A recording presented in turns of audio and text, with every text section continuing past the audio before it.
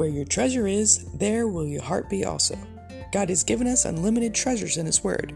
Every time we open it, we can discover a new treasure or admire an old one. What will we find today? Let's dig in. Here's Carla Early with Treasure Hunt in the Word.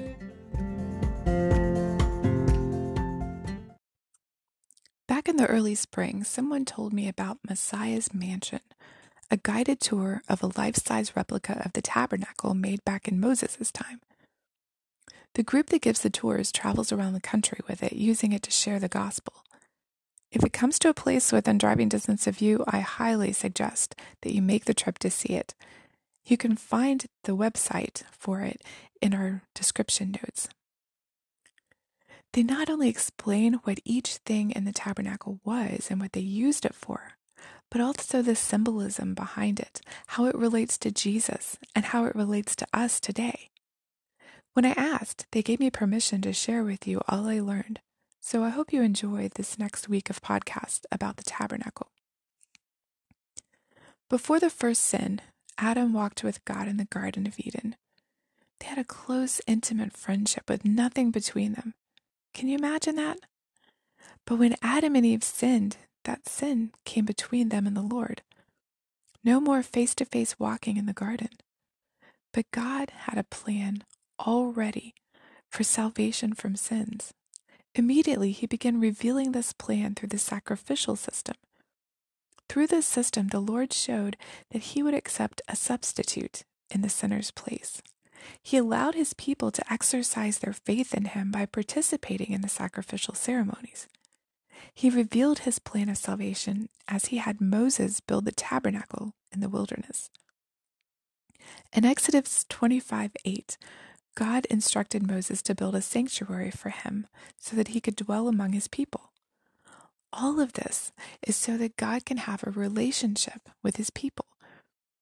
Hebrews 8:2 and various other places in Scripture mentions a sanctuary in heaven, the true sanctuary. The one God instructed Moses so specifically to build is a copy of the heavenly one. The Israelites used this until Solomon, using the same pattern, built the temple in Jerusalem in about 950 BC. That one was destroyed when the people of Judah were taken into captivity in Babylon. In the book of Ezra, a new, not quite as elaborate temple was built, known as Zerubbabel's temple, about 520 BC.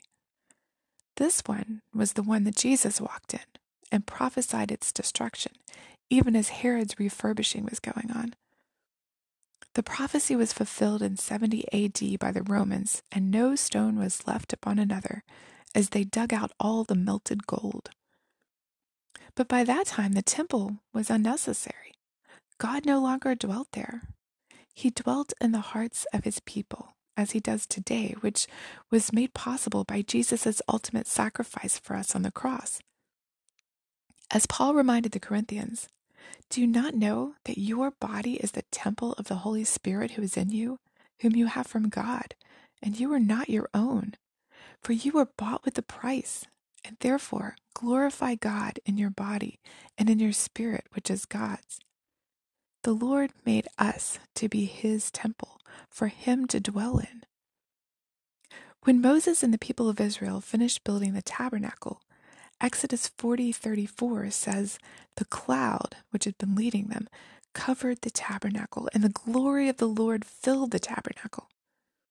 When Solomon dedicated the temple he had built, 1 Kings 8:11 says, the glory of the Lord filled the house of the Lord. At Pentecost, as believers were gathered together in Acts 2, what looked like flames of fire came down to rest on each of them, and they were filled with the Holy Spirit, just like the temple and the tabernacle had been filled, because each of those people became His temple. So now, instead of dwelling among His people in one place and people coming to see Him, God dwells in His people, and His people go out all over the earth. Are you one of His temples? You can contact us at treasurehuntintheword@gmail.com. We'd love to hear the treasures God has given you through His Word. You can listen to other episodes at our website, which you can find in the description below. Thanks for listening, and remember, Where your treasure is, there will your heart be also.